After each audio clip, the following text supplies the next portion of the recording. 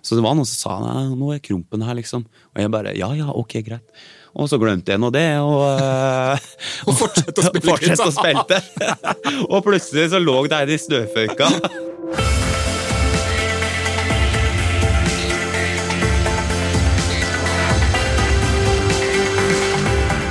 Du lytter nå til Utestemmer, den norske turistforening sin podcast om natur og friluftsliv. Jeg heter Eivind Eislott, og som mange andre så har jeg fulgt med på Daniel Kvammen sin strålende musikkarriere de siste årene. Daniel opplevde braksuksess med låter som «Du fortjener en som meg» og «Vi to er en evighet» for noen år siden. Men så ble det plutselig helt stille rundt han. Hva var det som skjedde? Og hvorfor heter Daniel sin helt nye låt «Den tyngste turen»? Alt dette og mye mer skal vi få svar på når selveste Daniel Kvammen kommer på besøk til Utestemmer i dag. Velkommen til Utestemmer, Daniel. Tusen hjertelig takk, veldig hyggelig. Du ser utrolig sprek og fitt ut. Kommer du rett fra Romsdalsalpen, eller? Det er ikke langt unna, nei. Det er jo... har du gjort litt research? Jeg har jo vært oppi der nylig. Hvorfor var du i Romsdalen? Du, jeg var med på organisert aktivitet, faktisk. Ikke da i ledelse av DNT, men av militære, i alle fall leikemilitære. Så jeg har vært på Kompani Lauritzen. Aha! Ja, ikke sant. Neste sesong? Eller kommende sesong, som det heter? Kommende sesong, så da har jeg vært oppe i... Hva er det alt heter der da? Nå skal jeg ikke fortelle for mye, men Trollstigen og litt sånne. Ja. Sånn, er ikke det er Romsdalen? Ja, det er Romsdalen, det. Ja, det er helt fantastisk. Var det på Romsdalssonen? Jeg vet ikke hvor mye jeg får lov til å fortelle, men jeg har vært på noe... Vant du? Det vil du vite, vant du? Ja, for det kan jeg fortelle. Si Nei, men jeg kan si det slik at jeg har sett mye til området, og det er jo det er verdt å ta seg en tur dit. Ja. Det er du enig i? Det er helt enig. Altså, jeg har vært der mye og tenker at det å bare bosette seg der for godt, det er også et alternativ. På jeg kjenner alle folk mulige som måter. bare har dratt opp der og kjøpt hus på Åndalsnes. Men det sier du som ikke har hatt en fenrik etter det i en måned. Kanskje du har et annet inntrykk av stedet? Altså, jeg har bært på trestokka gjennom skogene der, men herregud, det var en fantastisk opplevelse, og det er jo ikke en spoiler, men jeg var jo der en stund, og så våkne opp hver eneste dag til å se opp på disse toppene der. Ja. Det var en ganske enorm følelse, altså. Å se... Og han er jo en såkalt enorm boble, kaller jeg det. Ja. Og den baserer seg på et lite område på kaserna der, og noe utflykter til ganske breiale topper og diverse. Jeg føler det ble litt friluftsliv, selv om det var en fenrik inne i bildet der, ikke sant? Ja, jeg føler at det stort sett veldig mye av det var friluftsorientert. Uteliv? Ja, og så var det lite uteliv. På den, det var ikke sånn partyuteliv, men det var mye søving ute, og i tillegg så var det jo en sånn ny del av DNT-sfæren var jo veldig mye sånn ekstremsport. Ja. Jeg er veldig glad i å gå i fjellet, og jeg liker å gå på ski, og jeg liker god gammeldags turgåing er det jeg kommer ifra. Det tradisjonelle friluftslivet. Ja, rett og slett. Det er det de kan kalle det. Ja, eller DNT sier ikke det da, men jeg har bare funnet på et ord for å snakke om fotturen. Ja, og skituren da, med fjellski. Fottur og skitur, og det er slike ting som jeg er oppvokst med, og det er det jeg elsker mest av alt i hele livet, virkelig. Men jeg ble nok utsatt for ting der inne som hadde med seler og tau, og det er jo ting som jeg i utgangspunktet er fryktelig redd for. Ja. Men jeg gikk inn som en ekstremt høyderedd fyr, og gikk ut igjen og nå lurer jeg på om jeg skal begynne med klatring. Ja, for du ble kurert? Det høres jo for godt å være sant ut, men en av de aller siste dagene jeg var der inne, så hang jeg fra 70 meter og tenkte, fy fader, dette er moro! Og koste meg verre. Og synes jo det var ganske rått, altså. Ja. Så hvis det går an å bli kurert for det, så tror jeg ja. Var du i Forsvaret i sin tid? Nei, det var jeg faktisk ikke. Så har du ikke vært marinejeger eller farsomjeger allerede i livet ditt? Nei. Sivilarbeider? Nei, du vet ikke hva, jeg har så dårlig syn. Jeg har 7,5 minus med linse. Oi. Du har jo briller. Ja, jeg har noen sånne langsynte øyne. Ja, for deg som har jeg på ikke... for å lese. Hva er det du da? Jeg tror det er sånn pluss 1,5. Ja, og det, da er du jo liksom over lesebriller. Når du er minus 7,5, så ser du så dårlig at du er halvvegs til blind. Og da sa jeg, når jeg var på slik... hva det heter når de skal få Sesjon. Sesjon, ja. Sa de at ikke de ville ha Daniel Kvammen? Det sa de at du kan koke suppe, og det sa jeg, da kan du dra til helvete. Nei, det sa jeg. Det hadde jeg ikke så lyst til. Så da sa jeg at da, hvis jeg får lov, så lar jeg være, og det fikk jeg lov til. Men nå fikk du da på nytt muligheten til å prøve forsvaret i litt mer sånn intens forstand. Ja, virkelig. Og jeg har en følelse av at du kom langt, altså. Nå skal ikke du si noe, men det er bare en følelse. Jeg skal ikke si noe, men det var kjempemoro og beinhardt. Ja.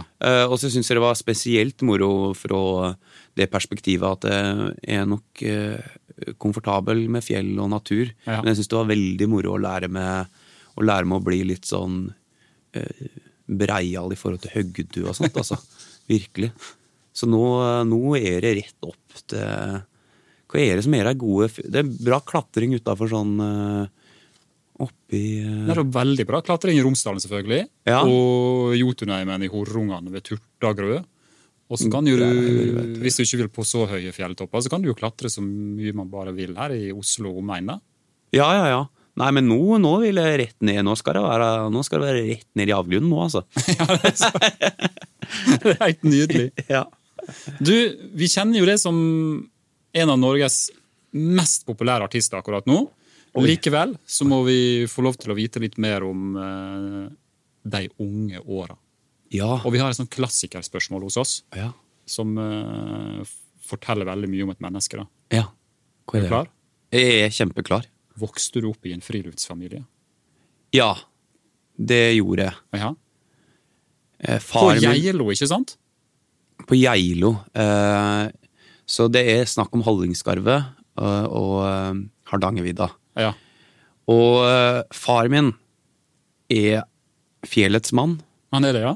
Ja, på alle mulige måter. Han er Goffa min. Det er bestefar, men jeg kaller det Goffa i Hallingdal. Ja. Han var reinsgjeter. Så far min er oppvokst med at når de var liten, så reiste de inn på ei bu ut av strøm og ut av telefon. Dette var jo, jeg vet ikke, han er jo født på 50-tallet, så 60-tallet da. Ja. Så, og litt utover, så er det jo slik at de reiste bare inn og var 3-4 måneder på fjellet, og der bodde de. Og gjetterein. Og hadde ikke tilgang på mobil, hadde ikke tilgang på altså mobil er noe en ting, men da hadde jo ikke tilgang på det er åpenbart, men da hadde jo ikke tilgang på noe kontakt med verden. Der bodde jeg jo i flere måneder. Det var ikke telefonlinjen dit. Nei.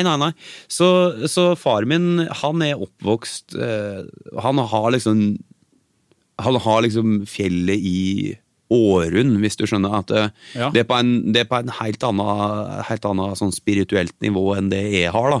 Jeg igjen har jo veldig mye tårer fra han, fordi han har alltid tatt med meg ut på tur, og gå på jakt og fiske og liksom gå rundt i fjellet har vært en veldig sånn naturlig del av min barndom. Var det søndagstur, eller var det tur hver helgedag? Nei, det skal nok sies at han liker å være inne, så det var ikke sånn der at vi har ikke vært sånn fanatiske, det har vi ikke. Det er liksom sånn, men det er veldig sånn rundt høgtiden at nå skal vi på hytta, når det er hyttetur liksom, og da skal vi ut og gå. Og så er det også slik sånn jakt og slike ting da, så det er liksom turer gjennom året. Ja. Men jeg skal ikke skryte på oss at vi har gått hver eneste søndag. Men det har vært veldig mye sånn oppdragelse gjennom det å gå i fjellet, og at det å kle seg, og alle disse tingene som innimellom så går det tur med andre som er fra Oslo eller noe slikt da. Ja. Og så er det bare ting som jeg tek som selvfølgelighet da, at det er sånn, men du med tekaus på føttene når vi går over kaldt vatten, liksom, fordi eller at hølete klede under, alle disse tingene som på en måte sånne selvfølgeligheter for folk som har gått mye i fjellet, og så det sånn, så det liksom ny kunnskap for deg, mens for meg så det mest naturlige, fordi han har bare vært veldig sånn på at liksom alt som har med fjellet, det man kunne. Ja. Så det har vært en veldig sånn sterk sånn del til oppdragelsen, det der å være vant med fjellet. Ja. Og være hva skal du si trygg. Jeg har vært redd i fjellet eneste gang i hele mitt liv. Ja. Og det var for et par år siden så gikk siste skituren på året var liksom av mai, og jeg reiste til Finse, og så går jeg oppover og ser det utrolig tåke, og da det en dame som kommer imot meg, og så sier sånn, bergenser da, åpenbart, fordi vi på Finse. Bergen, du kan ikke gå lenger innover. Og jeg bare, nei, det ikke noe stress, liksom. Jeg vet hva jeg driver med. Så jeg gikk inn, og så ble det så tåkete, og jeg kunne ikke se noe som helst vei. Det var liksom, og da var det liksom sånn, jeg så ikke en halv meter foran meg, og skisporene mine føyka igjen. Nei. Ja, det var virkelig. Og da var det så vidt jeg liksom greide å se pålene innover. Og da hadde jeg en sånn åpenbaring at det første gang i hele mitt liv at jeg redd i fjellet. For jeg har nok en sånn oppdragelse som kulde, mørke. Det skal så ekstremt mye til før jeg blir ukomfortabel med det, fordi jeg og faren min har liksom bare gått rundt og... Men det jo bra da. Ja, virkelig. Utrolig bra oppvekst, vil jeg si. Det har vært... I fjellbygda Geilo. Ja, virkelig, og det jo litt slik, det kanskje det jeg prøver å si mellom linjene her, at jeg blir overrasket innimellom når jeg med andre på tur, hvor mye jeg kan om det å gå på tur, selv om jeg nok ikke så flink til å gå på tur når jeg i Oslo, for eksempel. Nei. Veldig flink når jeg hjemme på Geilo og ferie og slik, teker meg mye tid da, til å komme meg ut, men blitt litt overrasket de siste årene etter hvert som jeg trappet opp selv hvor mye jeg kan da. Og hvor komfortabel jeg med det. Det en sånn deilig erkjennelse da, at du har det bare under huda, og at det her har du fått inn med farsmelka. Ja, virkelig, hvis den kan si det. Det nesten så man ikke kan si det, kanskje. Jeg vet ikke hva slags podcast dette Klipp det vekk. Det var ikke sånn meint. Men det også slike sånne historier som... Nei, jeg vet ikke. Det vanskelig for meg å beskrive den der, men jeg elsker fjellet, altså, virkelig. Ja. Og det så mye sånn, når jeg tenker tilbake på barndommen, så det så mange sånne falsetter til det å gå i fjellet, som slår en den der lange turen der han aldri kom fram, og han synes det var helt grufullt. Og når han ute og går nå, så vet han det at du kommer jo frem til slutt. Det jo bare å skjerpe seg. Det jo som fatteren har sagt, skjerp det. Du kommer frem til slutt. Var det så livsmotto han hadde? Nei, noe for slik. Du kommer frem til slutt. Og så bare så, jeg husker jeg og fatteren skulle gå, vi skulle, apropos det å ikke være redd, vi skulle fiske etter han var ferdig på jobb en helg. Og så det å gå inn til fjellhytte, og så det bare steinrøys, ikke sant? Langt opp på, ved geiteryggen der. Og der oppe det litt goldt. Ja. Goldt landskap. Ja, og der har jeg jo med et hytte, ikke sant? Så reiser opp dit, og så skal vi finne en eller annen fjellhytte som vi skal søve på, og så blir det mørkt. Så finner vi ikke hytta. Og til slutt da, så må 10 år gamle Kvammen og fatteren søve ute. Og det jo liksom sånn, det blir en herdatøy, ikke sant? At det ligger ute der... på høsten, og det nesten så det minus og kaldt, og så har jo fatteren bare vært helt fantastisk i de sammenhengene, og så nei, dette ikke farlig, liksom. Og han helt sånn trygg da, i den situasjonen, og så smitter den tryggheten over på det? Ja, virkelig. Ja. Og så våknet han opp, og så var hytta 200 meter unna. Selvfølgelig var han det. Ja, det jo klassiker da. At du ikke ser den i mørket. Oi. Ja. Men du litt sånn opptatt av, hva skal man kalle det for, sosialantropologien i en bygd som Geilo. For der jo dere da en liten gjeng som bor, eller i hvert fall bodde da, fast. Ja. Og så invaderes det hver helg av bergensere, som du nettopp har nevnt. Fiffen. Og Oslo-folk. Ja. Og Fiffen kanskje det der går under som en samlebetegnelse. Ja. For det jo ikke alltid like billig med hytte og leilighet på Geilo. Nei, det tror jeg stemmer, ja. Så hvordan har den vekselvirkningen der vært mellom hverdagen på Geilo, mandag til torsdag, og så helga på Geilo? Nei, det et interessant spørsmål. Jeg pleier å si til folk som spør om hvor jeg fra, så sier jeg fra Geilo. Så sier jeg, åja, hæ? Du fra Geilo? Ja, jeg fra Geilo. Prater de sånn der? Ja, de gjør det. Vi har dialekt på Geilo. Jeg har aldri snakket med noen fra Geilo. Nei, og de har liksom sånn, de har gått inn på butikken der, og så har de pratet med svensken som står i kassa på Spar, og så tenkt sånn, åja, det svensker som bor her. Jättebra. Nei, og da pleier jeg å si det at når de kommer så over sjokk over at folk har dialekt på Geilo, og at den ganske lik som den som på Ål og Gol, så pleier jeg å prøve å forklare det at det å være fra Geilo som å være fra en bygd, bare at det ikke bygd. Det ikke så mine venner som kommer fra Ål. Det ikke et lite sånn lokalsamfunn. Det det jo også, men det ikke bare en sånn liten sånn avskjermet verden. Altså på Geilo så hadde vi, som du påpekte så fint, hele Norge som ramlet inn fra Korsi side, både Bergen og Oslo, hvor eneste helg, og i ferien så går folketallet fra 3000 til 30. Ja. Det jo en ganske eksplosjonell vekst, ikke sant? Så bygda blir en by? Ja, det blir til en sånn bydel på en måte.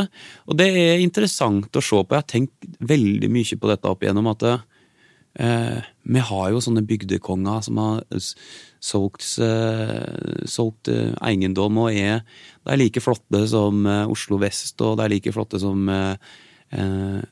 folk fra Bergen, og det en sånn rar og veldig lærerik, du lærer ganske mye sånn sosialt da, av å bo i en slik bygd. Hvordan sånn sosiale dynamikker og sånt, så jeg må jo si det at for Geilo som helhet så har jo turismen vært det jo hele næringsgrunnlaget, så jeg er ikke så veldig glad i de type personlighetene som står og hytter med neven når det kommer turister til bygda. Nei. Jeg synes det veldig rart med tanke på at dette noe av det som har gjort at vi lever og har arbeid der jeg kommer fra. Ikke sant? Så synes jeg det hyggelig å ta imot deg med et smil, så lenge de hyggelige tilbake. Og det veldig lett, egentlig. Du har jo til og med jobbet i skiheisa, ikke du det? Jo. Og flere sesonger også. Hele mitt opphav til at jeg driver med musikk kommer fra det, tror jeg. Ja, jeg gjør det.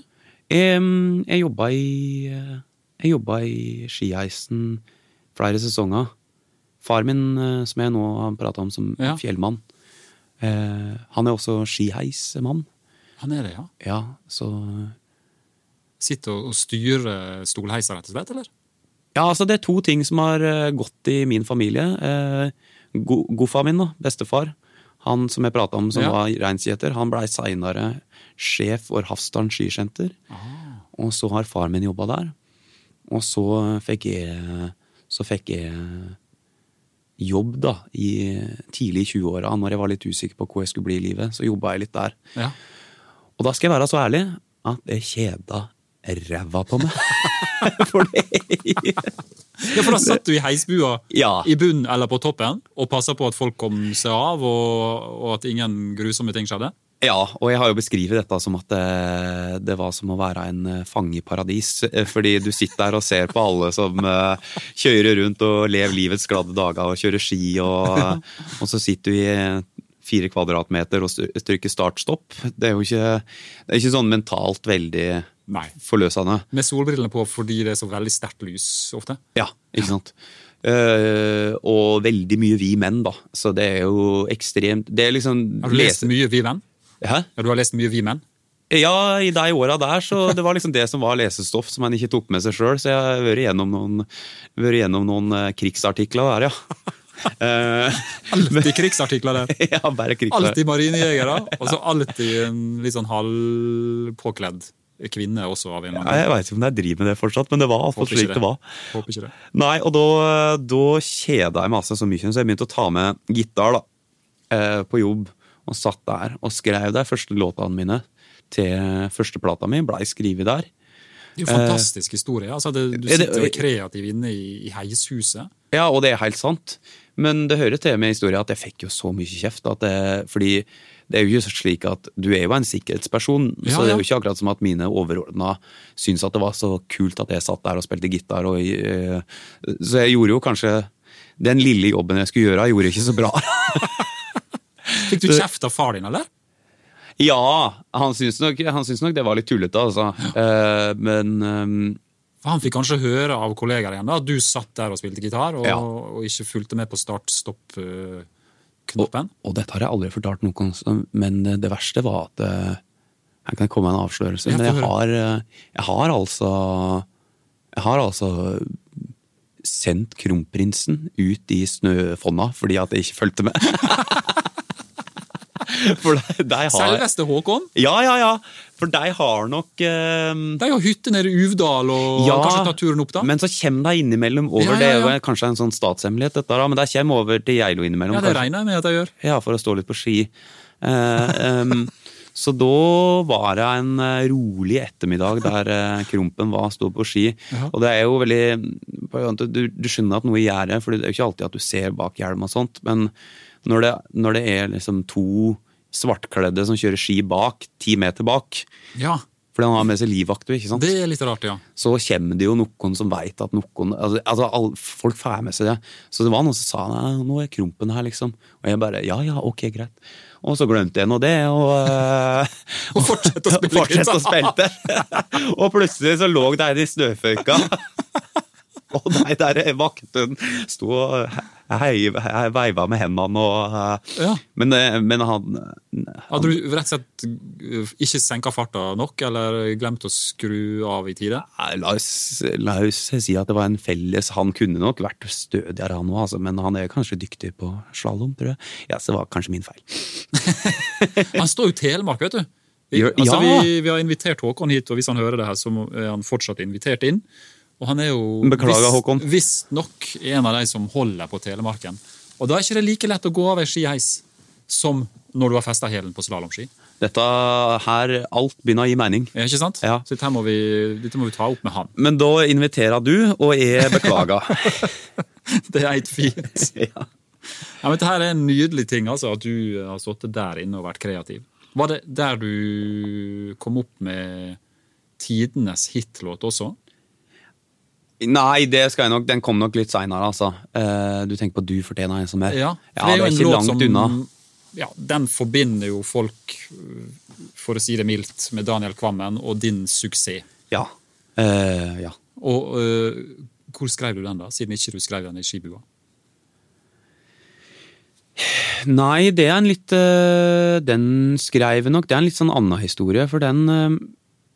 Det er rart med den låta, altså, fordi jeg skrev den... Jeg hadde flyttet ned hit, nå er vi jo i Oslo by. Ja, Altså, du forlot fjellbygda. ja, jeg gjorde det, og det kan vi jo komme tilbake til, men jeg har jo begynt det var noen år der jeg drev lite med det, og gå på ski og alt dette. Ja. Og flyttet ned hit for å... Tenkte vel det at det kanskje ikke ble noe orden på det der, å drive og sitte i heisen hele tiden, selv om det ble litt for stillstand for min del. Ja. Jeg er for rastløs. Og så flyttet jeg ned hit for å studere, og da gikk jeg på skole, og da gikk jeg på en sånn kulturstudie, men det var på BI. Okay. Ja, alle ting. For et fantastisk paradoks. Et kulturstudium på BI. Ja, det kan du si. Det er litt sånn iboende motsetninger der. Og da husker jeg at jeg gikk og så på de der cheerleaderne og alle de som var i disse linjeutvalgene og sånt, og så tenkte jeg sånn, herregud, og breiale de er. Og da kom jeg på, jeg tenkte sånn, da prøvde jeg å sette meg i deres situasjon da. Ja. Og så kom jeg på med denne linja, du fortjener en som er. Som der og da, når jeg kom på den, så var det litt sånn ironisk. Men så utartet det seg liksom en sånn der, noe helt annet på det. For det var liksom, starten var jo litt sånn, at det skulle være litt sånn artig. Det skulle være litt slebrig. Eller slebrig er ikke riktig ord, men det skulle være litt sånn ironisk da. Ja. Og så kom det plutselig bare et par uker etter den ut av en sånn der enormt sår låt om å ikke liksom helt passe inn, men å prøve å liksom komme seg gjennom det med en som en er glad i da. Ikke sant? Det er ikke mye ironi nå, det er jo en av de mest inderlige låtene jeg vet om. Ja, og det er så rart at det var liksom sånn det startet, for det startet sånn der lille, liksom spiren var den der, men så er det viktig å tenke på det at det er mye til de folka som går på BH som er inderlig, inkludert meg selv, så det må vi ikke undervurdere. Dette skal vi aldri glemme. Nei, så da kom det den låta, og den har jo blitt en slags, og den har jo ingenting med det å gjøre i utgangspunktet, og den har jo blitt en sånn stor sånn, det er jo liksom gallionsfiguren min da, hvis du tenker at skuta heter Daniel Kvammen, så henger du fortjener en som er fremst da, på baugen, og kjører, og jeg er jo, Neil Young har sagt noe sånn at innimellom så føler han seg bare som en sånn radio, som låtskriver, at det bare kommer gjennom en. Og det beste låtene er litt slik, og jeg hadde denne linja da, men så plutselig så bare kom hele låta som en foss et par uker etterpå. Så bra. Og den er så rar, men den er så mye større enn meg. Den ble bare så svær, og når jeg spiller den eller hører den igjen nå, så kan jeg bli litt sånn i ærefrykt for hele greia, for det kjennes som, jeg hører jo at det er med, men den er så...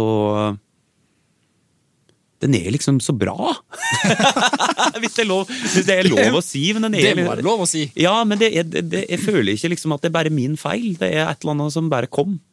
Og så var det der.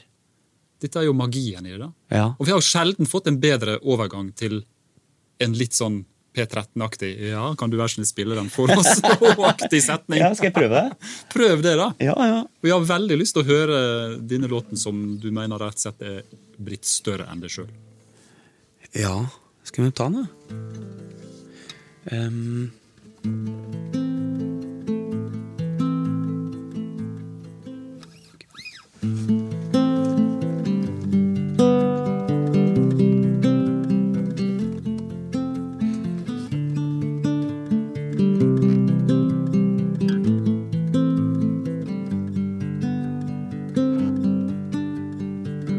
Bryr ikke med at du er en slik sånn som smiler når du gret,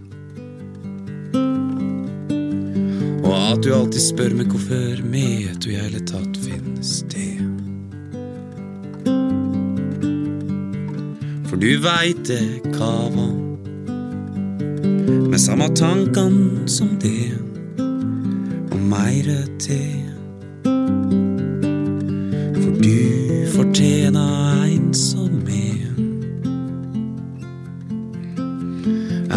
som er merkeligere enn du er. Og om du ikke vet hvor du skal, så er det i hvert fall usto at du er glad. Det bryr ikke med at du blir forbanna og gal når du er full,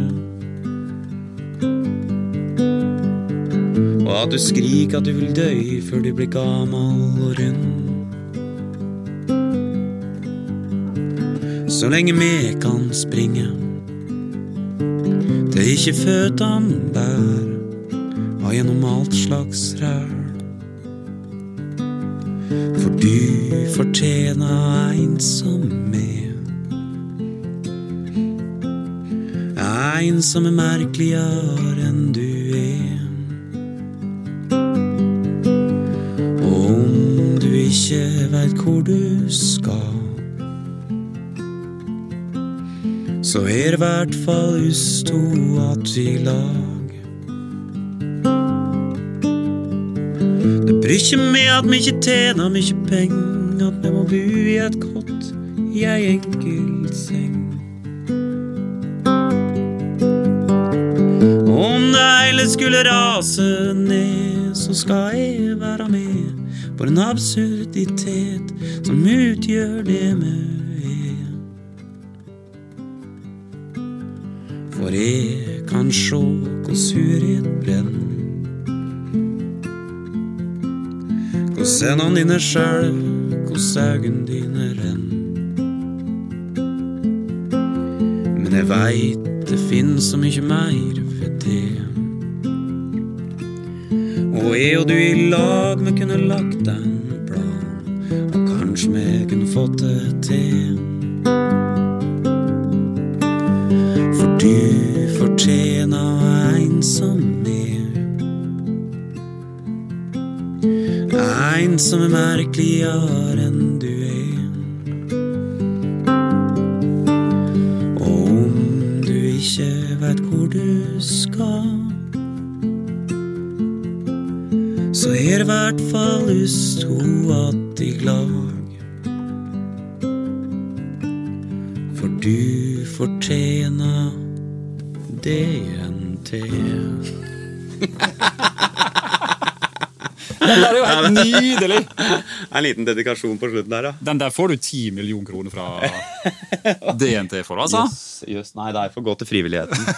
Det for gå til frivilligheten. Det jo det som Det var helt nydelig. Ja, tusen hjertelig takk.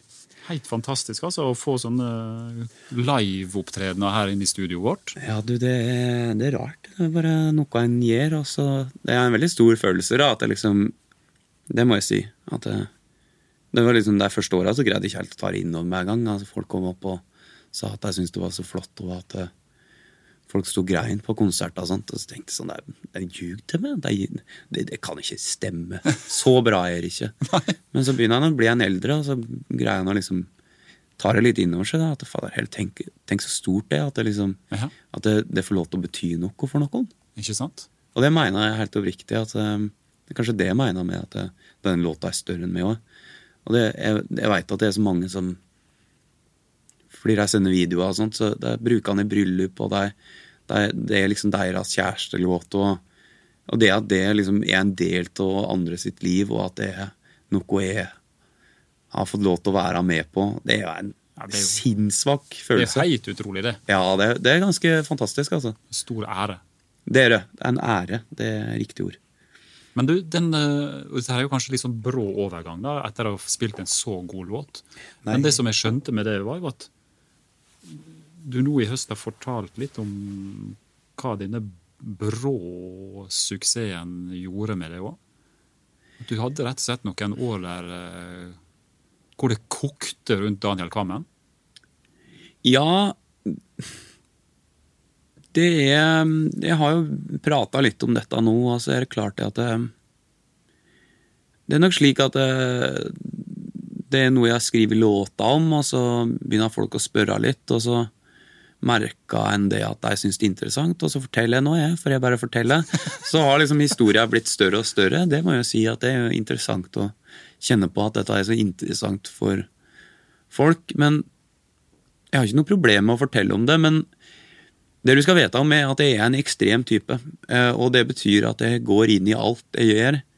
Ikke fordi at jeg har bestemt meg for å være ekstrem, men jeg har skjønt at jeg går inn I alt jeg gjør med 3000%, altså 100% liksom.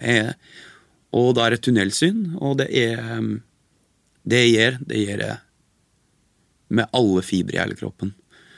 Og bakgrunnen min for å drive med musikk var jo en ting at jeg har vært kjempeopptatt av musikk helt siden jeg var liten gutt og dansa og hørt på Hellbillies og synge.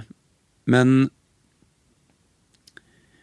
når vi her men når vi I DNT sin sammenheng og sånt, så det jo jeg må si det at sånn lagidrett og sånt har vært, jeg var han fyren på jeg var litt sånn kjeikete, så jeg var veldig glad I å gå I fjellet, men det å spille fotball og sånt var jeg helt utrolig dårlig på. Og var liksom han som var innbytter på benken og så vidt fikk spille. Og når jeg begynte med musikk, så plutselig så gikk jeg fra å være en sånn outsider, som jeg alltid hadde følt meg som, til å få en sånn bekreftelse og en anerkjennelse som jeg synes var fantastisk, fordi plutselig så var det jo alle disse gode tingene som nå, og det er egentlig veldig fint at man prater om det som den positive tingen det i forkant, fordi det egentlig bare positivt. Alle disse folkene som elsker musikken din, og alt dette enorme som kommer med. Det en fantastisk følelse, og dette gikk jeg 100% inn i med hele med, og jeg fant nok en sånn bekreftelse og en sånn verdi i meg selv som jeg ikke hadde funnet før. Og det gjorde nok at jeg dedikerte meg 100% til alt som heter musikk, først og fremst, kunst, men også musikkbransje, uteliv og spille konserter, turné ikke minst. Og dette jo ting som tar ikke veldig mye kapasitet i livet. Så det som skjedde var vel det at jeg gønna på i 3-4 år. Ja. Og så ble fatteren dårlig. Og det har du kanskje skjønt mellom linjen, men far min jo mitt store idol. Ja. Han virkelig liksom, han sånn som meg, han en outsider, men han en merkelig og fantastisk type. Han en sånn fyr som står og hytter med fuck you-fingeren mens han ler, hvis du skjønner. Det liksom, det mye greie, og han fantastisk snål, altså. Så han ble dårlig, og så ble jeg kjemperedd. Og så reiste jeg hjem til Geilo. Mens du var på en måte dine superpopulære Ja, da hadde jeg gitt ut 2 album, og det var jo fortsatt sånn at det gikk i 200 spilt over. Ja. Og nei, og kom hjem der, og vi gikk nå i fjellet, og han sånn fyr som ikke pratet om følelser og sånt, så vi gikk nå rundt der og kava litt på, og liksom spurte om det gikk bra. Ja. Liksom. Og det vi trodde var jo at han hadde kreft da, men det viste seg det at det var en godartet svulst, så det gikk jo veldig bra, men jeg hadde nok en sånn stor prosess. For det første så ble jeg jo så redd, og jeg trodde jo hele verden min skulle rakne. Ja. Og da hadde jeg en sånn anerkjennelse at faen dere heller han hvor skjer hvis han blir borte? Hva det jeg har rundt med da? Det jo liksom, han trygge. Han liksom det var vel kanskje noe i at så lenge han eksisterte, og så lenge han eksisterer, så det alltid en trygg havn. For han og så skjønte jeg at det kan bli vekke, og da begynte jeg å spørre meg selv sånne spørsmål som fader heller, liksom sånn alle disse kompisene mine, hvem jeg har rundt meg? Og så begynte jeg liksom kanskje skjønne det at det var jo flere kompiser som jeg hadde hatt rundt meg som kanskje begynte å bli litt lei, for jeg var jo alltid på turné, og når jeg ringte til deg, så var det litt sånn jaså, så du ringer nå, ja. Hvor var du når jeg hadde selskap, holdt jeg på å si, og alle de tingene der, og det var slutt med dame og eller hun dama da og, det var mye på en gang. Ja, det var mye på en gang, og da hadde jeg en sånn liksom anerkjennelse at fader heller liksom sånn der, dette nå har du lagt alle eggar inn i en kurv og kanskje forsaka, som det heter så fint. Det de aller næreste relasjonene i livet ditt. Og da det jo viktig da å si det at og det var derfor det var så fint at vi pratet om disse fine tingene med folk som relaterer til låta og sånt først, fordi ingenting av de tingene jeg hadde opplevd var jo egentlig negative ting. Jeg hadde jo bare fått helt enormt mye positive opplevelser, men det handlet vel bare om at det ble litt mye, og at han gikk veldig langt inn i det. Og jeg var rett og slett veldig, veldig sliten. Og jeg var 20 kilo tyngre enn det jeg nå. Og, var du det også? Hæ? Var du det også? Ja. Turnémat og... Ja, nei, det var det bensinstasjonskostholdet? Ja, også pubkostholdet og... det kostholdet også? Ja, det kostholdet. Nei, kaloririkt kosthold da? Ja, virkelig. Så da hadde jeg et oppgjør med meg selv da. Og det veldig viktig for meg å påpeke det at det nødvendigvis ikke går på bekostning til at Sånne folk som sitter og klager over at jeg har blitt kjendis, der synes jeg er noe forbannet tullinger. Fordi det kommer så mye positivt ut av det jeg driver med. Og men at det kanskje hadde blitt litt for meget av det gode av at det handlet om å finne en annen balanse i livet. Ja. Så det var vel der jeg endte da, og så har jeg tatt noen grep etterpå. Ja, og de grepa, du sier at du var 20 kilo tyngre. Men startet det litt der oppe da, med litt sånn, med fjelltur med far og... Det var akkurat det jeg gjorde, vet du. Ja. Nei, jeg og fatteren gikk jo liksom tur da. For det er det vi gjør, vi prater ikke om ting, men går liksom tur. Dere sier ikke så mye til hverandre på de turene? Nei, det er veldig, og jeg ser det fortsatt for meg, det er liksom spesielt. Og jeg var jo kjemperedd, men han liker jo ikke å prate om følelser, så han var jo... Liker du å prate om det da, eller synger du bare om følelser? Jeg bare synger om det. Ja. Så du prater ikke som du gjorde? Denne plata som jeg har slept nå, Gutta som gret, er jo liksom, jeg har jo slept en plate nå nylig. Ja. Og den handlet jo egentlig om det å være jævlig dårlig på å prate om følelsene sine. Ja. Det handlet jo om å være sånn mann som på en måte synes at det er veldig vanskelig da, å uttrykke seg. Ja. Så derfor heter den Gutta som gret. Litt sånn paradoksalt. Men nei, så vakker titel da. Hæ? Må jeg si. Hvor sier du at det? Veldig vakker titel. Jo, tusen hjertelig takk. Jeg er ganske fornøyd med den, altså. Ja. Nei, så da var det jeg og fatteren som gikk tur, og da hadde jeg alle disse erkjennelsene da, mens vi gikk opp i fjellet, og det var ikke så veldig mye som ble sagt. Men det var vel liksom de mest kavete forsøkene vi har hatt på å prate med hverandre. Det skal sies. Så... Dere var i nærheten av å prate om viktige følelser. Ja. I hvert fall bortom. Og da begynte jeg å ta ganske sånn sterke grep i livet, altså. Ja.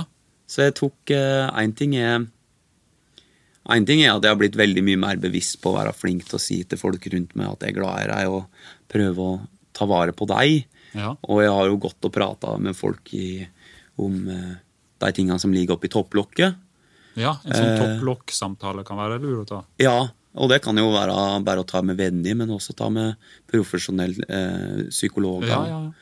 Men så er jo det fine med dette da, at ut av dette så fant jeg jo på en måte hjem til fjellet da. Ja, du gjorde det? Ja, og de siste årene så har jeg blitt, og jeg har alltid vært ekstremt glad i å gå på ski og sånt, men jeg har jo blitt en turmann igjen. Ja, så det er jo liksom, de årene som jeg bodde her nede, så var jo ikke det. Da var det jo så vidt at jeg så fjellet. Ja. Og så fant jeg liksom gjennom hele denne prosessen, så fant jeg tilbake til å gå tur og kose meg på ski, og har jo nesten blitt helt fanatisk da, rett og slett. Men hva er det for noe med fjellet og naturen som gjør noe med oss da, tror du? Nei, nå skal du høre. Jeg, personlig, jeg vet ikke om det er fordi jeg er oppvokst med dette, men jeg tenker aldri bedre når jeg går i fjellet. Så vi snakket om da å gå gjennom en periode der han ikke er så fornøyd med seg selv, og hvem han er. Det finnes for meg ikke noe mer terapeutisk enn å gå opp i fjellet der. Og for meg så henger det selvsagt sammen med mental helse, det å gå i fjellet. Og det er klart at det er ingenting som forbrenner så mye fett som å gå sakte, men sikkert i flere timer, alt det vil si. Så det er klart at det å bare være i bedre fysisk form også er jo en forutsetning for å ha det bra i livet. Ja. Men det flotteste med det, og dette mener jeg fra djupet av mitt hjerte, er at når en går i fjellet, så skjønner en hvor stort hele denne verden er, og en føler seg så liten. Og så er det sånn, når jeg sier det, så blir folk sånn, men du vil jo ikke føle deg liten. Jeg synes det er, og da sier jeg jo. Jeg synes det er en så befriende tanke, å tenke på at alt er slitt med. Alt er slitt med. Det er helt uvesentlig oppi det store og hele. Og det å gå og trampe på oppi disse fjellene, og se de toppene, og skjønne at disse har vokst i millioner av år, og mine små problem Det betyr ingenting. Det er som det er et vindkast i et univers som er fantastisk svært. Og den følelsen synes jeg er helt enormt befriende. Ja. Og kan føle meg fri fra alt som heter hverdagslig stress og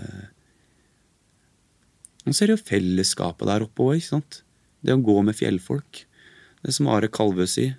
Det var en sekt, Har du sett den der? Har du sett den? Han snakket om det. Han har vært gjest hos oss og Han har det? fortalt hva han syns om fjellfolk og DNT. Så det er en episode vi kan anbefale alle våre lyttere å høre på hvis de er ute etter et skråblikk på oss selv. Ja. For der tar han for seg, altså. Ja, han er skeptisk til dette. Nei, men det er et fellesskap, og det er en helt egen atmosfære, og Ja.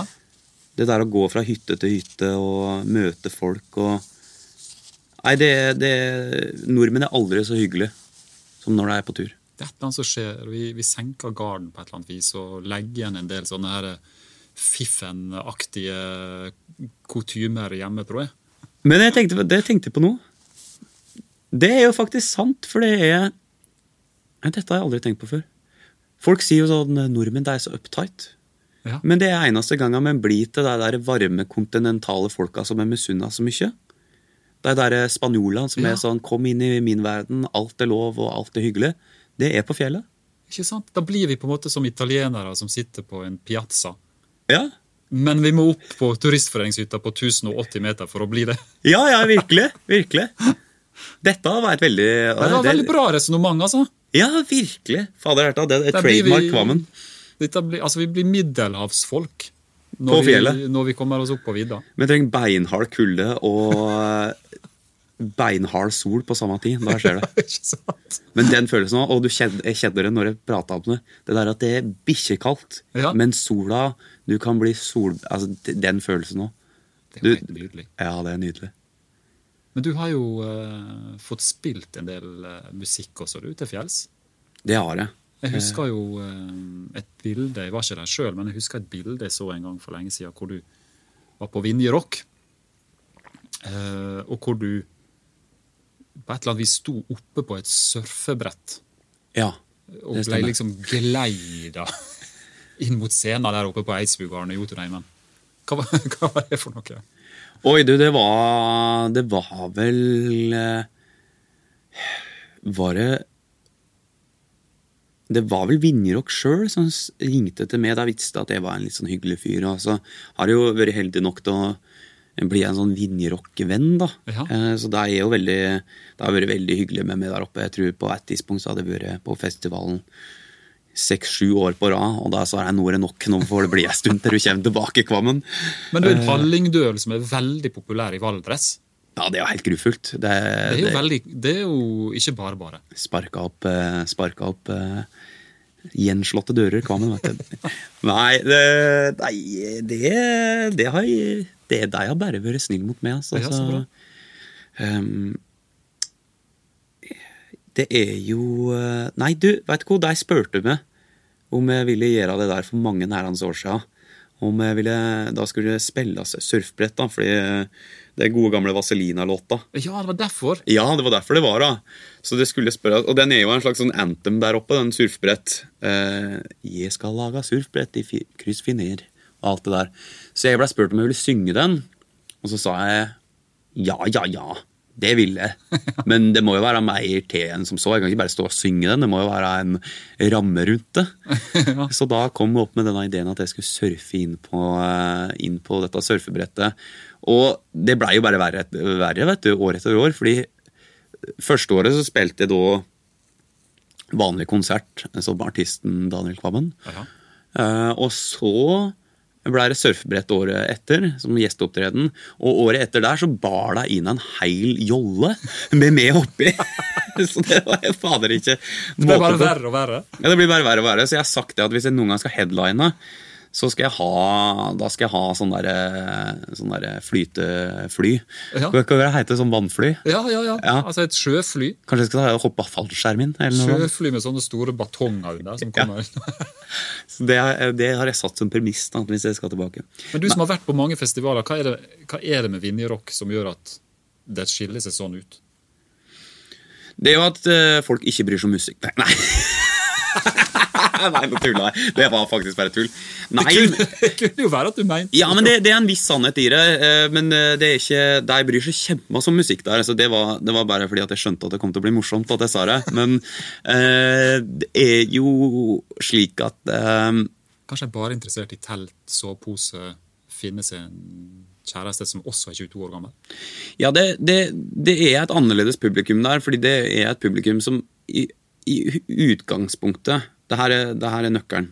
Ja. I utgangspunktet så er jeg der for å ha det koselig å gå på tur. Og så er jeg veldig glad i musikk, men de er glad i musikk på den måten at jeg bare vil ha det moro. Ja, sånn. Så det er en festival basert på veldig mye glede, og den er frigjort fra alt annet sånn hipstertull. Ja. Som en møter på andre festivaler, eller... Så deilig å bare få si det. Ja, men det er frigjort fra hipstertullet. Ja, men og det tror jeg er sant, fordi det er ikke det at jeg ikke bryr seg om musikk, men jeg bryr seg om musikk på den der, nå skal vi bare koses. Ja. Så det er en veldig sånn, musikken er kanskje ikke 50% av greia en gang, fordi kanskje liksom hovedgreia er sånn, ok, vi skal bruke hele dagen, skal vi gå til den toppen, og skal vi gå ned igjen, og så tek vi 2 øl. Og du vet det at når du har gått i fjellet, og så tek du 2 øl, så kunne du like godt sitte på puben nede her og drikke i 15, og det har samme effekten, hvis du skjønner. Og da er det så blid, og det handler bare om at nå skal vi koses. Så det er en veldig sånn takknemlig gjeng å spille for da. Ja. Og jeg tror det er det som liksom utgjør litt, og det unike er jo helt åpenbart at det er en sånn turfestival, men det er det samme som, jeg kan jo nevne det, at jeg har jo også gjort sånne, jeg har jo vært heldig nok til å liksom, jeg tror jeg er litt sånn DNT-venn. Ja, du er det. Ja, fordi jeg liksom... Du kan slå fast det. Ja, tusen hjertelig. Men det er jo fordi at jeg maser da, fordi jeg er så glad i Rikan. Så jeg ofte så maser jeg, så har jeg kommet på en idé, og jeg har jo gått og liksom fra over hele Hardangervidda. Ja, for du hadde en sånn påsketurné i 2018, hva skjer det da? Jo. Og da er det en kompis sammen som heter AK. Han er det sikkert mange som har gått i fjellet. Han er jo sånn fjellgeit som alle vet hvem er, ikke sant? Han Grøk Teigland? Ja, du vet hvem han er? Ja. Han er jo tidenes fjellmann. Legende. Så jeg var og spilte der han er ifra. Hva det heter han? Det er nede i Hardanger der. Ja. Og så sa jeg det. Øystese er det, åpenbart. Bygdealarm. Og så sa jeg det til AK at fader, jeg har en sånn idé om at jeg har lyst til å gå fra hytte til hytte. Og spille konsert da. Ja. Og så er det litt sånn i forbifarten. Det er en kjempeidé. Ja, så ringte vi for en uke etterpå, og så sånn, nå har jeg... da hadde han satt i gang hele greia. Han line opp. Og da var det bare å komme seg på tur i den påska, så da gikk vi rundt hele. Hardangervidda? Hele Hardangervidda. Ja. Vi gikk fra Geitryggen til over til Littlo... Nei, vi gikk ned til... Hva heter den som ligger ved vegen? Ja, Haukelisæter. Ja, så vi gikk over hele... Vi gikk helt bort dit, fra Geitryggen. Altså via Finse og hele smæla. Og holdt konsert på Kor hytte. Og, med gitaren i pulken da, eller? Det stemmer. Og AK drog jo på et sånt anlegg som jeg aldri brukte også, så stakkars fyr, han er jo et beist. Et PA-anlegg? Ja, så jeg tror han hadde 70 kilo som han drog på, men han er jo et beist da. Så han er sterk. Han er sterk. Han må også komme som gjest her. Han også hadde vært en fantastisk her og nå. Jeg tror han skal til Grønn. Nei, nå var det Nordpol eller Sørpol eller et eller annet sånt. Et eller annet sånt. Ja. Han driver med helt ekstremt ting. Sydpolen har satset på noe. Sydpolen har satset på noe. Nei, han er legende. Nei, og da er det jo også sånn i sommer så gikk vi opp på Galdhøpiggen og var på Gaustatoppen og spilte. Jeg tror det er en slags plateslipp på det du kalte for Norges høgste og Norges vakreste topp. Ja. Og da skal vi slippe en låt, men det kan jo hende vi skal tilbake til den låta, ja. har jeg skjønt. Nei, og da da var det også liksom, da tenkte man at da ser det var korona og slikt, da, så kunne vi ha en sånn begrenset koronakonsert, men at det fortsatt skulle være like spektakulært, ikke sant? Som du når du gjør sleppkonserter ellers. Ja. Så da fant jeg på det at hvorfor ikke bare opp på høyeste toppen, vakreste toppen, og liksom gjøre det greiene. Men poenget mitt med alt dette jo det at jeg startet med Vinjerock, og så snakket jeg gjennom disse tingene som jeg har gjort, og det jo noe med å spille for folk som har gått flere mil, at det jo en sånn unik opplevelse å spille med den der beruselsen, eller det der når du sliten og liksom, nå da mener jeg ikke beruset som i alkohol, men mer sånn beruset til liksom den der følelsen til slitsomhet og sånn. Ja. Og også i vakre omgivelser, og sitte og spille konserter sånn. Det jo noe helt sånn fantastisk, det blir noen store opplevelser, Tore. Ja, og det ikke mange artistene som vet om det heller, eller som tar seg bry om å dra så langt inn i fjellheimen. De for late. Det har ikke skjønt det Kvammen har skjønt, at du må ut og gå. Jeg tenker at alle som hører på meg, de skal få lov til å være med. Jeg så glad for at jeg får lov til å drive på med det jeg driver med. Det jeg våkner opp hver eneste dag, og dette, herregud, jeg skjønner ikke at dette ble til jobben min, og da skal jeg I hvert fall gi deg som gidder å bry seg alt jeg har av gode ideer og opplevelser. Ja. Så dette bare en del av at det selvsagt skal det være moro, ja. Og hvis folk vil ha spektakulære konserter, så skal jeg nå gå et par mil for å få til det. Ja. Hvordan var publikummet da, når du sto inne I en sånn peisestove langt inne på Hardangervidda der I påska? Nei, det var helt fantastisk. Og først så liksom tenkte jeg at jeg skulle gjøre det med litt sånn anlegg og litt sånn proft, og så fant jeg ut at jeg dropper det her anlegget, bare spille rett ut I en intim stemning, og alt fra liksom 20 pers til liksom stinn brakke. Dette var jo før korona var et begrep. Det var jo den notoriske noroviruset som gikk, som ble jakta rundt. Ja, det stemmer det. Det var den påska at det var liksom magasjau på Hardangervidda. Ja, og det var så det var jo vi ble jo jakta rundt, med fikk det aldri da, så det var jo, men det virket som en drøm I dag at det var virus, og det var sånn 100 pers inni, det jo ikke rart. Så mye han har lært seg av det. Tenk at det var liksom det mest skumle vi visste om, det var norovirus. Ja, herregud, jeg gjorde så mye intervju om det, oppe fra som sto på mobiltelefonen og sånn, hvordan dette viruset, Kvammen? Jeg skulle bare visst hvordan som kom 2 år etterpå. Oi. Du, vi må nesten få borre litt I all fjellkunnskapen din. Ja. Du advarte jo oss før du kom inn I studio her om at du ikke visste så mye om fjell og sånn, men det jo bare tull. Du har jo vært masse til fjells. Ja, det var at jeg sånn, ikke så jævlig sånn strukturert på sånn ruter og sånt, så jeg ofte bare sånn som møter opp og pakker sekken, og så går jeg, hvis du skjønner. Og så det ofte kompisen eller en venninna som har planer hvor vi skal gå hen, hvis du skjønner. Så jeg bare blir med. Altså, jeg kunne ikke brydd meg. Altså, jeg virkelig sånn, hvis du, det var... Jeg og kompis min gikk over fra Sognefjellet over Jotunheimen og ned til Hallingdal en sommer. Oi. Og så siste dag... Hæ? Det en stor tur. Ja, og vi gikk jo, og siste dagen så legger han inn åren da, fordi bikkja begynner å få litt vonde føtter. Ja. Og så sier han, du bare gå du. Og jeg tenker meg ikke om, så jeg sjekket ikke noe kart, og jeg gikk, og til slutt så begynte det å liksom gjøre vondt på plasser som jeg ikke skjønte at det skulle gjøre vondt. Det var liksom, og jeg tror jeg var dehydrert fra et annet verden, og jeg skjønte ikke hvorfor jeg ikke kom hjem, når jeg kom fram. Ja. Og så plutselig så var jeg I hytter, og da var klokka 2-3 timer lenger enn det jeg hadde trodd, men det hadde gått så fort da, så jeg skjønte ikke liksom, det var 2 mil da, som jeg skulle gå. Og så viser det seg da at mulig jeg hadde gått lenger enn 2-3 timer ekstra, men så kommer jeg ned og hytta sånn og veldig, og da har jeg gått forbi, og så har jeg gått 4,5 mil. Du gikk forbi den hytta du skulle det. Du gikk 2 dagsmarsjer. Og jeg var så dehydrert at jeg hadde sår. Jeg skal ikke si hvor jeg hadde såren, men så dårlig jeg på sånn rute og kart da, at jeg bare, så jeg ikke dårlig på fjellet, det ikke det jeg mener, men jeg helt sånn, du tar det helt naturlig, du driver ikke å gå ut med kart og GPS og sånn. Nei, det gidder ikke. Du går. Jeg går liksom. Og da går du gjerne 2 dagsmarsjer når du først i gang. Og jeg hadde så vondt i flere uker etterpå. Men det ikke annet å vente at du da har fått en sprek kropp. Og det har jo til og med blitt debatt rundt den spreke kroppen din etter at du la ut et lite Instagram-bilde fra toppen av Festvågtind i Lofoten i sommer. Ja, det var flaut det der. Ja. Hvor du jo også i teksten da, på litt sånn snedig ironisk vis, etterlyste om det var noen som hadde en t-skjorte til låns i Henningsvær. Ja, det stemmer. Og hva skjedde da? Det var nok liksom, i utgangspunktet så skjønte jeg jo at det var bare hun jeg i lag med som tok et bilde av meg på toppen der.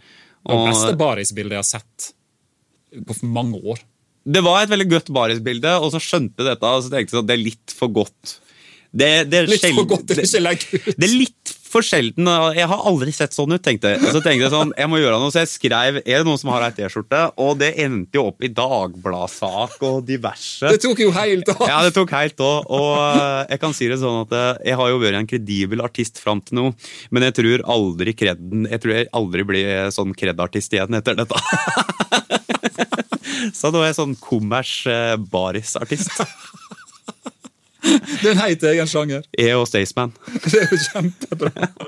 Hvis dere bare kan ta den barisrollen.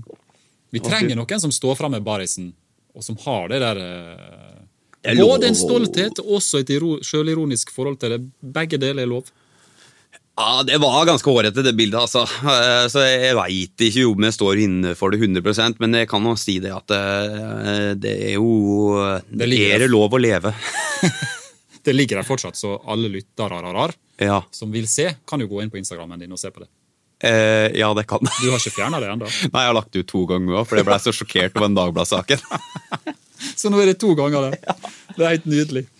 For meg. Du, men har du en favoritter blant disse DNT-hyttene som du har besøkt? Er det hytter som på en måte peker seg ut som drømmehytta di? Helt åpenbart, det er Geiteryggen-hytta. Ja, det er det, ja. Ja, fordi far min, og, som jeg pratet om, at han og far hans igjen, som har reinsgjeter, at vi har vært så mye rundt i dette området oppe ved Strandavatten. Oppe, så det blir jo liksom baksida av skarver da, for oss som kommer fra Gjerlo. Det er en evig debatt det der da, hvordan med framsida og baksida. Skal ikke begynne på det. Men så der er det jo liksom, og det er liksom goldt, og det er over tregrensa og steinete. Fantastisk plass. Og Jonas Gahr Støre har jo hytte der oppe faktisk, det burde jeg kanskje fortelle det, men jeg har pratet med han om det, han har hytte i en eller annen plass inni der. Så det er jo liksom for fornemme folk inni der. For statsminister da, og artister. Og artister. Nei, det er helt med til. Og, husker du han legendariske bestyreren, han Jan Det er Eiron? akkurat det jeg skal frem til. At fatteren er så kompis med Jan. Han er det, ja? Ja. Så vi har reist så mye inn til, og det var akkurat dit jeg skulle. Det var veldig moro at du skulle si. For Jan Eira, for en forbanna legende. Og nå er han jo godt av med pensjon, men hvis det er noen som skal nevnes. Han er liksom sånn, han samisk opphav, tror jeg, men han er en sånn hardbarka, gammel DNT, og han hadde den hytta i alle år. Og han også drev med rein, vet du, så far min kjente den kjempegøtt. Og det er jo liksom kompiser fra gammelt på. Og det var streng og litt sånn sur type, men veldig morsom da. Og jeg husker jeg kom inn på Geiteryggen for mange år siden, da jeg drev med musikk en stund. Og det var nok på det tidspunktet jeg liksom ikke hadde drivet og gått i fjell og sånt. Og mange herrens år siden jeg hadde vært på Geiteryggen. Og så kom jeg inn, og så sa jeg hei, og da sto Jan Eira der da, mens den fortsatt drev det. Ja, hei. Og ikke noe han kjente meg ikke igjen, virket det som. Nei. Så jeg sa ikke noe, for det var nok på et tidspunkt der jeg syntes det var litt sånn flaut å skulle gjøre litt sånn ut av at jeg var litt sånn ille berørt av det, at det alltid skulle handle om meg. Så jeg var liksom artist, og jeg ville ikke. Så jeg gikk inn og satt der hele kvelden og kjøpte cola og mat og middag. Og så ble det noe klokka, men jeg hadde sikkert kommet inn i 5:30, så ble det noe klokka 10:30. Og vi har pratet sammen mange ganger. Så på et eller annet tidspunkt så kommer jeg bort for å kjøpe en øl da. Liksom ta en sånn nightcap før han gikk og la seg. Og så pratet sammen 5-6 ganger. Ja, og far din da? Og da har han visst hvem jeg er hele tiden. Det en sånn egen kommunikasjonsform, det? Ja. Og det bare sånn der, det beskriver han der, det liksom, det ikke noe vits å si noe. Nei. Ja. Det en sånn knallhard kommunikasjonsform. Virkelig. Men også en varme i det, og en veldig sånn respekt på sin måte da. Virkelig, det var en interessant betraktning, men det stemmer ja. At det en eller annen sånn tukting på en måte, men med omsorg. Ja. For det noe med at en ekte kompis, det ikke noe tull, liksom. Nei. Og så når jeg liksom kom til, det faktisk veldig sant. Nå kommer jo det nye drivere på Geiteryggen. Det også veldig hyggelig. De fineste folka fra Skogadalsbøen. Virkelig. Som rett og slett tar turen, forlater Skogadalsbøen. Der de på jakt etter nye drivere nå. Og så skal de over til Geiteryggen. Så det takeover, for de har jo vært veldig hyggelig, de som er driver, men det kommer nye nå igjen. Nå. Nei, det blir spennende. Og de som har vært der noen år nå, har også vært Ja, for de har vært veldig trivelig. Hyggelig. Jeg har jo vært der flere ganger etter at de tok over. Det hadde jeg ikke fått med meg. Det blir spennende. Ja. Nei, det en flott hytte, altså. Ja, det var et godt valg. Det var veldig godt valg. Ja. Har du en absolutt favoritt av turene dine da, her i Norge? Har du en favorittrute eller en topp eller et eller annet? Ja, men da blir det liksom bare å ta det videre, fordi det en gjør da, at en går inn til Geiteryggen, og så går en over til Finse, og går over vattnet der, spesielt på vinteren. Og hvis det og fjellski over der. Fjellski. Og nå husker jeg ikke hvor dette... Ser Sankt Paul og sånne plasser da? Ja. Og da går du gjennom et sånt steinbrudd på toppen der. Og der kan det bli ganske sånn... Der kan jeg i hvert fall få ganske sånn nostalgisk, for der har jeg gått over mange ganger, både på sommerstid, på reinsjakt med far min, og på vinteren, mener jeg. Og så det bare sånn, den turen, den osa barndom og nostalgi, og så det jo helt utrolig flott der oppe da. Ja, det nydelig. For den fin fordi du går innover sånn langt vatten. Ja, det har jeg glemt navnet på, men jeg husker hva du mener. Ja, og så kommer du opp på liksom topp. Du liksom du ikke på toppen til skarvet, men du blir liksom i noen daler som ligger liksom innunder skarvet, og det ganske sånn. Så det kan være litt sånn lunt og fint og svært og flott på samme tid. En sånn rute vi har nødt til å anbefale jo den gå fra Finse over til Geiteryggen, og så videre ned, og så hele Aurlandsdalen. Ja, ikke sant? Da får du med deg det beste av Norge. Ja, da vi ut av Hol kommune. Så det diskutabelt. Ikke legge igjen pengene vi kan stære, nei. Ikke helt ned til Lærdal. Har du noe i ryggsekken din da, eller i pulken, som du vil trekke fram, og som du kan anbefale oss andre? Ja, nå har jeg pratet så mye om sånn mental helse og sånt, at nå skal jeg på en måte bare, for å framstå som en hardcore rocker igjen, så skal jeg komme med mitt beste tips fra gammelt år, som sånn skikkelig fjelltips. Som ganske rocka, som det motsatte av mental helse. Okay. Og det at jeg husker liksom far min sa det, for det jo noe med den der ene drammen, eller den ene ølen på slutten av en sånn, når du har gått langt, ikke sant? Og det bare en det snakk om, det ikke snakk om noe fyll eller noe slikt. Men da var det veldig sånn at jeg fikk utrolig sånn tidlig beskjed om, sikkert før jeg i hele tatt hadde smakt alkohol selv, fra far min og de der kompisene, altså at når du pakka i fjellet, hvis du skal ha med noe å drikke, så det sprit. Oh, ja. Fordi det jo ikke så tungt å bære på. Så du skal ha med litt sprit. På en sånn metallflaske på en måte? Ja, du må jo ikke finne på å gå og bære på... Du må jo ikke finne på å gå og bære på øl eller noe sånt. Nei. Det bare tull, ikke sant? For det bare ekstra vekt. Men spriten gir bedre effekt, mer valuta for pengene og mindre å bære på, rett og slett. Har du hatt med deg det da? Nei, det faktisk sjelden at jeg gjør det, altså. Nå det jo slik at men jeg synes det veldig fint den der ene ølen da, når den kommer inn på en sånn hytte, så jo den ganske sånn fantastisk. Men det nok sjelden at jeg gjør det, altså, at jeg driver og dreg med drikke for å Men jeg husker at det var liksom sånn, det var tips da. Ja, men det er jo kjempetips. Jeg har vært med på noen sånne opplevelser selv, hvor folk har hatt med seg litt sånn, og det også var før korona da, Ja. en liten spritflaske. Og så for eksempel oppe på en høy fjelltopp på kvelden, så dras den fram, og så ble det tilbudt liksom en liten rundgang da. Ja, og det gir nok det. Det er å sette en liten twist på tilværelsen. Absolutt. Det må være lov å si. Ja. Men du, vi tenkte vi skulle avslutte med å spørre deg om å spille en låt til. Ja. Og da Jeg ante det. er det jo denne låten som har den vakreste titelen for oss friluftsfolk da. Jo, skal jeg bare dra den? Skal jeg si noe om den? Du må kanskje si litt, siden du tross alt er på besøk her hos oss, og det kanskje blir en stund til neste gang. Ja, du, hva skal jeg si? Altså, det er en del å si om denne låta her, men den heter jo da Den tyngste turen. Og det er nok en av de bedre låtene fra den nye plata med, som heter Gutta som gret, og den er jo Den er skrivet i denne perioden der jeg snakket om å gå tur med far min, og den handlet om å liksom, i hovedsak så handlet den om å bare måtte håpe på at ting skal bli bedre. Men så kom jeg på en sånn snedig idé da, at kanskje han kunne sette det i forhold til sånn, det å gå på tur og sånt. Og det har vi jo vært inne på nå, men det å liksom gå i fjellet og sånt, det har jo en sånn litt sånn helbredende effekt, og spesielt det der å bare gå i kjelleren. Ja. I fjellet så er jo det liksom hele poenget.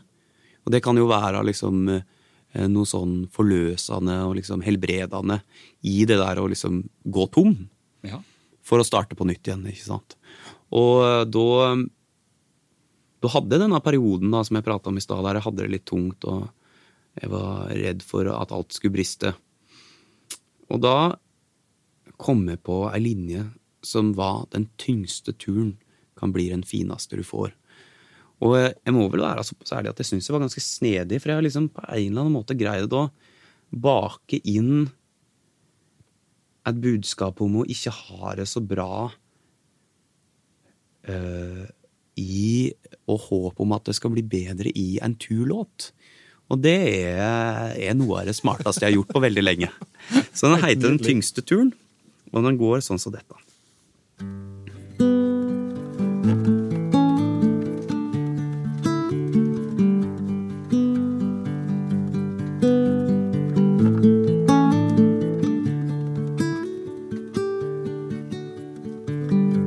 Finns ingen sti der ingen tør å gå,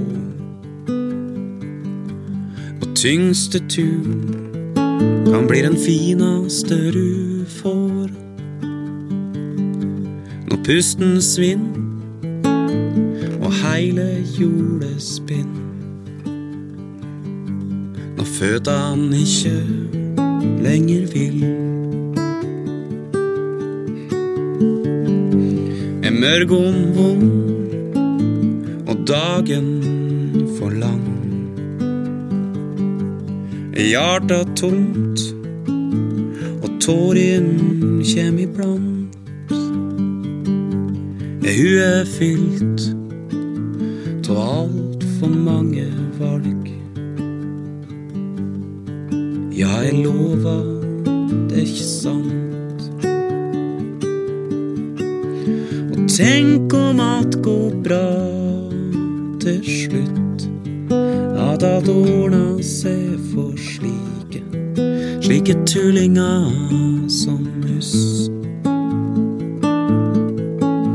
Og tenk om alt skulle ordne seg, at det finnes magi et sted der alt nå kan skje.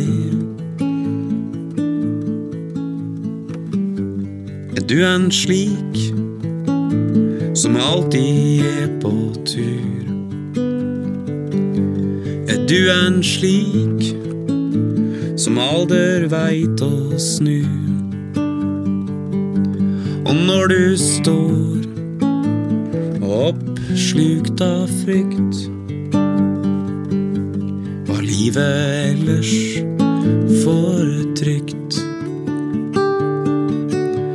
For tenk om alt går bra til slutt, at alt ordner seg for slike tullinger som mus. Og tenk om alt skulle ordne seg, at det finnes magi et sted der alt ennå kan skje. Hvem har sagt at det ikke snur? Ja, hvem har sagt at det ikke snur? Og hvem har sagt at det ikke snur? Ja, hvem har sagt at det ikke snur? Og hvem har sagt at det ikke snur? Ja, hvem har sagt at det ikke snur? Og hvem har sagt at det ikke snur? For tenk om alt går bra til slutt, at alt ordner seg for slike tullinger som mus. Og hvem har sagt det ikke snur? Ja, jeg lover om du tror at alt ennå kan snu. Tyngste tur kan bli den fineste du får. Den fineste du får. Tusen takk, altså. Der satt den, vet du. Helt nydelig. Jo, tusen takk. Jeg synes det er nesten det morsomste, det må jeg jo si. Jeg vet ikke om det... Du klipper det vekk hvis det ikke skal med, men jeg må jo nesten si det. Det morsomste er jo at forkortelsen på den låta blir DTT. Det er ikke langt unna. Nei, det er ikke det. Det er nesten sånn at jeg har vurdert å stjæle logoen de kastet coveret, men jeg lot være. Du burde jo nesten ha spurt, så hadde du sikkert fått lov. Er det sant? Ja, det er for sent nå. Jeg fikk låne Geilo i idrettslag sin i stedet. Nei, det kan jeg ikke si. Sant. Du, tusen takk for at du ville besøke oss i dag. Du, det har vært helt fantastisk. Veldig hyggelig å få lov til å komme. Så moro å få prate om fjell og sånt. Ja. Og så må du lykke til i kveld, for da er det konsert på Rockefeller. Det stemmer. Fy fader. Det er trøkk. Det er ikke mange timene til det. Nei, så nå er det rett ned på lydbrødet. Jeg gleder meg, altså. Tusen hjertelig takk. Du lytter nå til Utestemmer. Vi håper du har lyst til å rate oss i podcastspilleren din, og gi oss tips og innspill via e-postadressa redaksjonen@dnt.no. Utestemmer er laget med støtte fra Norsk Tipping, en av DNT sine faste samarbeidspartnere. Norsk Tipping er stolte over å kunne bidra til at enda flere får gode opplevelser i naturen, og vil takke alle foreninger og frivillige som tilrettelegger for dette.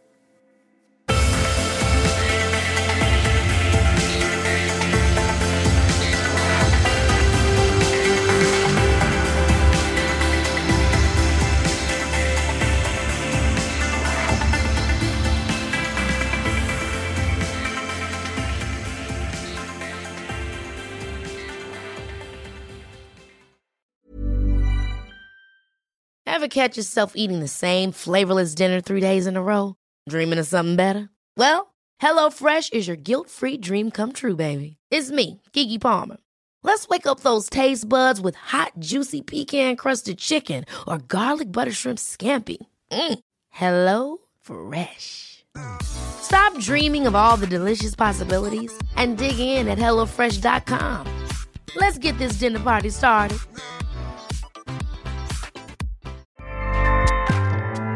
Acast powers the world's best podcasts.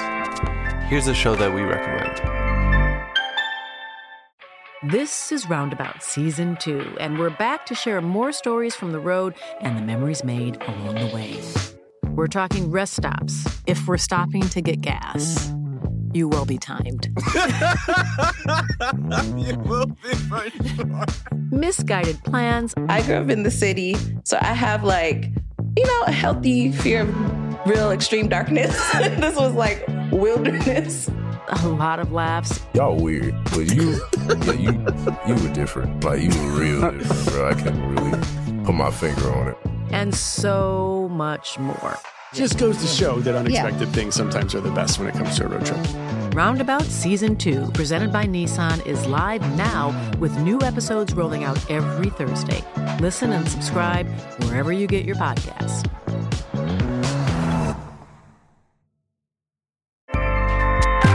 Acast helps creators launch, grow, and monetize their podcasts everywhere. Acast.com.